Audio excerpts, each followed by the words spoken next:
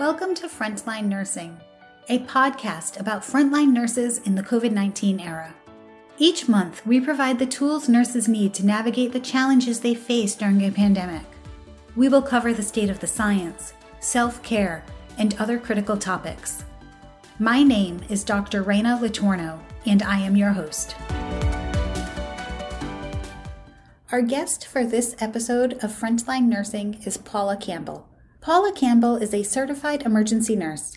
She has 30 years of nursing experience working in both academic medical centers and community hospitals throughout southern New England. Paula has cared for pediatric and adult patients in many clinical areas throughout her career, including emergency departments, medical, surgical, and intensive care units, vascular interventional radiology, case management, and utilization review. She received her diploma from St. Joseph Hospital School of Nursing in 1991, then continued her education and received her baccalaureate degree from Rhode Island College in 2005. Paula, thank you for joining us for this episode of Frontline Nursing. Can you start by telling the audience a little bit about your current role in utilization review? Hi, Reina. Yes, thank you. It's an honor to be on your podcast today. Thank you for having me. So my current role in utilization review is to review the patient's chart on new hospital admissions, as well as ongoing hospital stays to justify their hospitalization in order for the hospital to be reimbursed properly by the payer. Knowledge of Medicare regulations, as well as criteria called InterQual, and my years as a clinical nurse guide me to determine hospital level of care versus observation admission status for commercial payers such as Blue Cross, United Healthcare, Aetna, etc. It is vital that inpatient versus observation level of care is met so that payment is not denied. We also work with physician reviewers who give guidance as to why a patient should remain inpatient level of care, even though perhaps the insurer is denying the admission or wants to pay an observation rate versus an inpatient rate. And then if that payer still doesn't agree, that issue then goes on to the appeals department. So I think of my role as the business side of nursing. That's really interesting, and I'm sure a lot to learn and possibly very different than your previous experiences. One of your previous experiences was as an emergency department nurse, and you worked as an emergency room nurse until 2019. Tell us a little bit about your experiences as an emergency room nurse, please. Sure. So my total years in emergency nursing adds up to 11 years. I did transfer to my current role in December of 2019, but I have worked in various areas as well, which helped me develop my skills and knowledge as a nurse. While I love ER nursing, it was time to make a change. I have experienced many tragedies, such as the Station nightclub fire back in February 2003, as well as the routine ER visits. But that horrific night is one that I will never forget. I had trouble dealing with what I experienced for many weeks. I had nightmares of the victims and felt angry. We didn't have debriefing until weeks after the incident, as many nurses were experiencing what is now deemed PTSD. When we finally did have debriefing, I started to feel better about the care I gave that night. So shortly after that, I transferred to pediatrics for a year, then interventional radiology for 8 years. What I have seen change over the years since I started in ER nursing is how violent society has become. When I first started out working the 3 to 11 shift, you could see trends, traumas starting after the sun went down, such as stabbings and shootings. And then when I returned to the ER in 2015, after again working 8 years in interventional radiology, the violence was occurring earlier on in the day. And now it is so typical to have these violent situations occurring in the morning, early afternoon of any day of the week. The other issue that we have seen is the mental health population is increasing. In addition to the everyday intoxicants, we now see an increase in the suicidal ideation, thoughts, attempts, as well as a large increase in violence against healthcare workers. I myself was a victim of physical violence from a patient. So in order to continue working, I needed to make a change for my own physical and mental health. That sounds so scary, to be the victim in your own workplace where you're supposed to be feeling safe and you're going in to care for others and you're not safe at the same time. Sorry that's happened to you. And I guess it leads me to my next question, or where I want to go with this conversation. You're talking about your situation that was happening in your previous experience, and that was before the pandemic. It sounds a lot about what's going on currently. So let's talk about current situation in many hospitals, and nurses are leaving the bedside for a lot of the reasons that you just told us you've experienced in your career. And nurses are taking roles that do not provide direct patient care, such as your role in utilization review, or they're leaving nursing altogether. So Paula, you've been a nurse for many years and you are an expert. What does it mean for patient care if we don't have enough nurses at the bedside? Yes, it is sad and frightening that nurses will leave the bedside. I know I left the bedside, but I did stay for 28 years. I've been a nurse for 30. I celebrated my 30th year in May of this year. But what we're seeing are nurses moving on much sooner, leaving the bedside, that is. And part of that is the role in nursing has expanded to nurse practitioners, nurse anesthetists, and educators. And now that this is available, it is a job with much less physical demands and in some cases better pay. A bedside nurse may have 4 to 6 patients to care for, depending on what area they work in. And for patients, they want immediate attention, which is valid, waiting for a bedpan or pain medication, waiting to be seen in the ED and having to wait hours because all the rooms are filled. A nurse could receive 2 patients at once and having to decide who was seen first based on severity. And then, of course, one patient will not be happy not being seen immediately. So when they are seen, you are on the receiving end of the backlash, having to apologize for a situation that is out of your control. The other issue is not having supplies readily available. You open a drawer and there are no urinals or bedpans or gauze, Band-Aids, tape. You run to another room and it's the same situation because the supply clerk didn't stock the area. So now as a nurse, you are doing that job as well. Then management wants a fast turnaround time. So a patient leaves the room, then the nurse has to clean it instead of housekeeping. You feel that you are doing everyone else's job except being a nurse. Then you have ambulance triage. In that area, there are many times when multiple rescues arrive and there are 2 nurses to arrive these patients. There's no room for the ambulance stretchers. There's a line out the door and now everyone is impatient. Now they're placing patients in the hallways, which have no privacy, and to me, an absolute disgrace to be in the view of everyone, especially if it's an elderly patient. So the lack of resources must really impact the nurses, and the lack of resources are most likely because our colleagues in other areas of the hospital and other support services are working short and they're not able to get those supplies stocked for the nurses to be able to get at their fingertips or help transport the patients or help clean the rooms. We're seeing shortages throughout the hospital settings. And I understand how you're saying longer wait times and unanswered call lights, delayed medication administration is all going to be impacted. And I'd like you to talk to me a little bit about what that means for nurses.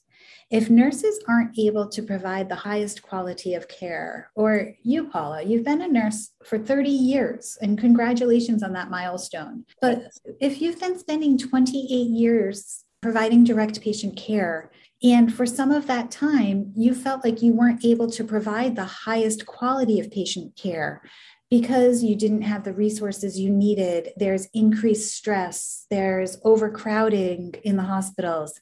How does that make you feel?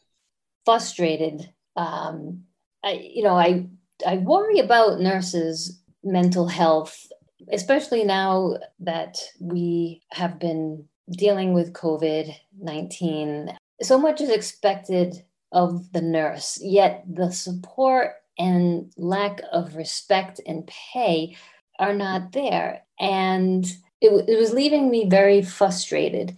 The nursing in general is a demanding profession on many levels. We have to know so much in terms of patient care, technology, medications, working with others, and the workload is intense. Patients are much more ill than before. Patients demand a lot, as well as families. And when a nurse cannot give that care that is due because of a shortage of nurses, ancillary personnel, whatnot, this all snowballs into a perfect storm for nurse burnout. There have been many times where I wanted to leave the profession because of the physical demands and the perfection that managers want you to deliver. But if you don't have the tools or the manpower, how can one deliver high quality care? It's a situation that one grapples with, and finding another outlet is probably an avenue one should think to take. The nice thing about nursing is we have many different areas that we can go into to try a different arena for a few years or a year. It doesn't hurt to, again, get out of a situation that is not making you feel good about your job. And it sounds like that's what nurses are feeling now. It's not a new problem. It's been going on for many years, but they are feeling like they are reaching burnout. They're exhausted. They're mentally and physically tired, and they can't keep doing this job anymore. And thank you for giving them permission to look for another outlet. Look for where their skills can be utilized and their expertise can be utilized in a setting that would still keep them safe and be healthy for themselves, mentally and physically. And my goodness, our conversation has really identified some major problems in the healthcare industry and major problems for the nursing workforce. And we have some work to do to correct this. So what do you think, Paula? What do you think would be some solutions or strategies that could help nurses who may be listening? So what would you say to a nurse who told you that they were experiencing burnout and considering quitting their job? So I would say, again, think about an alternative position either within the hospital they are at or at perhaps another hospital. It's okay to make changes. Also, learn to find a healthy outlet on your day off. One day I took a paddleboard lesson, and it was so much fun. The advantage with nursing, again, is that there are different areas to choose from. I myself like learning new roles. So for me, making a change is fun. If a nurse wants to leave the profession entirely, I understand that as well, because if you are not fulfilling your obligation at the bedside, then morally you are not doing your part. And I have seen that plenty of times as well. Would you think that there's opportunity for nurses to leave the bedside and go into more roles that don't include direct patient care? such as case management and utilization review? Is there a big need in those departments or those areas that you're currently working in? I definitely see the need in case management. I feel case management is more demanding than utilization review. I have done case management as well.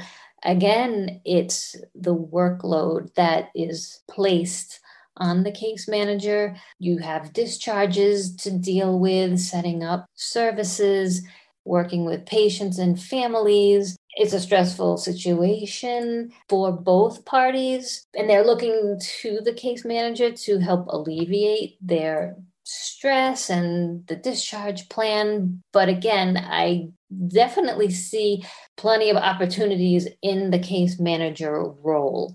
While it is sad to me to see nurses leave the bedside, I can understand their reasons why they need to do so. And again, perhaps they just need a break for a bit and do a non-clinical setting. And then they realize, gee, I do miss being at the bedside, and returning to that role. Again, that's to me perfectly fine and healthy.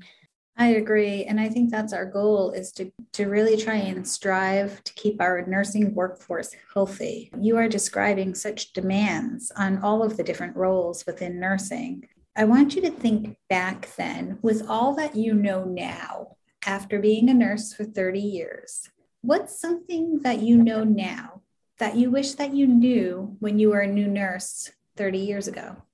I would say having life experiences and entering the profession, perhaps an older age, mid-20s, 30s. I think that helps because you're more mature, and again, you have a different perspective on life and situations that may arise in your job. I entered nursing school right after high school. And while I was mature enough to handle the program, by 21, I was already working full-time as a professional nurse with a lot of responsibility. For me, working at other hospitals before my current employer also gave me perspective as to how hospitals operate. So I don't see myself as only knowing my current employer, but it does open your eyes to know there are more progressive nursing departments out there. I think that's good advice for new nurses to hear, to really know, what does the career landscape look like? Mm-hmm. What are your options? What do other institutions look like? So that's a valuable piece of advice. Thanks for sharing that. And as we're talking about new nurses, I wonder now, when you're reflecting and saying, what do you wish you knew? What do you wish that 21-year-old brand new nurse knew? Go back a little bit further. And if you were recommending nurses, think about like a graduating high school student or somebody who is in high school wondering, is nursing school for me? Is that the career path I would want to do? Would you recommend nursing as a career path for a student in high school? Raina, I would never discourage someone from entering nursing. Again, it is an honest profession. You will always have a job, and what we do are good things for people. We are a trusted profession. Society trusts and likes nurses. We have so much to give, and we need smart, dedicated, caring people at the bedside. But at the same time, I believe a younger person needs to know that caring for people can be daunting, and there are professions that pay better, and more career options have opened up for women. But with that being said, it is also a breath of fresh air to have men in nursing as well. That can give us a whole nother conversation to talk about how we can increase diversity in nursing. Thanks for bringing that point up too. Now, we've identified through our conversation many problems. Do you think that the problems that we've been identifying in this conversation, such as burnout, physical demand of the job, the increased stress that goes along with shift work, all of those things, do you think that these problems will ever be solved? I like to remain hopeful and say I hope so. I think with nothing will ever be solved. However, there are no easy answers to this issue, but as nurses, we are the crux of healthcare, and we are still looking, again, for the respect and better pay from our employers. I think if we had stronger political support at the national level, we would definitely make strides in terms of pay, respect, workload. Again, we need nurses at the bedside. Having been a patient myself, it is comforting to have a knowledgeable, experienced nurse caring for you or your loved one. But if the nursing shortage continues, I worry how the care will be administered.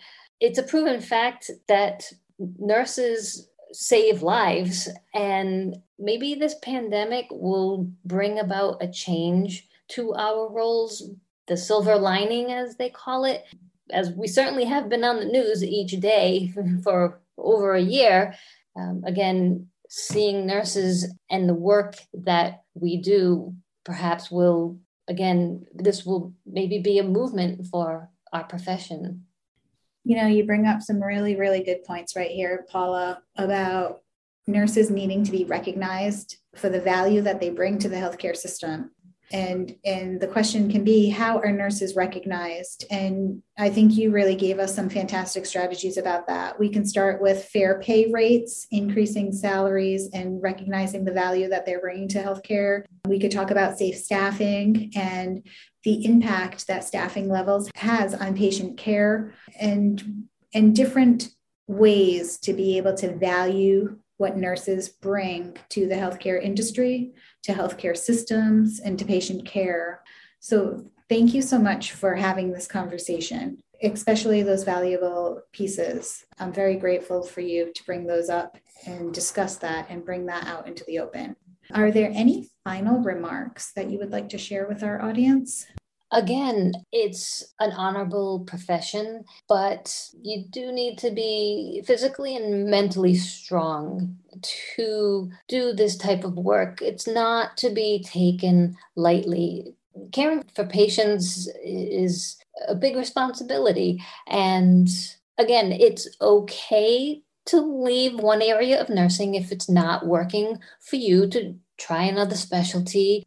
I know plenty of nurses who have done this, including myself, but make sure, again, this is really what a person wants to do. Talk with other nurses, shadow them, explore your options.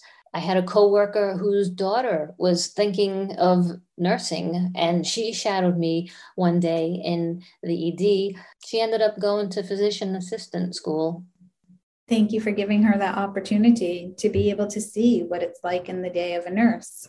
And I think that might be another strategy that we can utilize, is really getting people to understand what it is that nurses do and how important nurses are. So again, Paula, I thank you for being our guest today.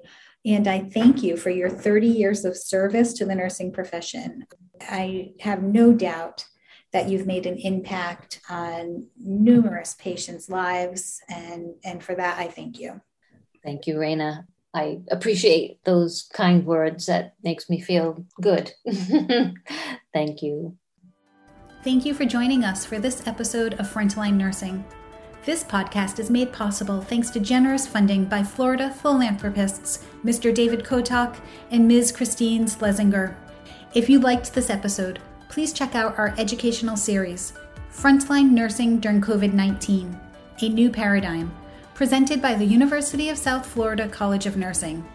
The Frontline Nursing program is designed to give frontline nurses the tools they need to advocate for their safety and well-being during the COVID-19 pandemic. Nurses may receive 4 CEUs at no cost, thanks to funding from our generous donors. For more information, email us at frontlinenursing@usf.edu. This is the podcast that frontline nurses need.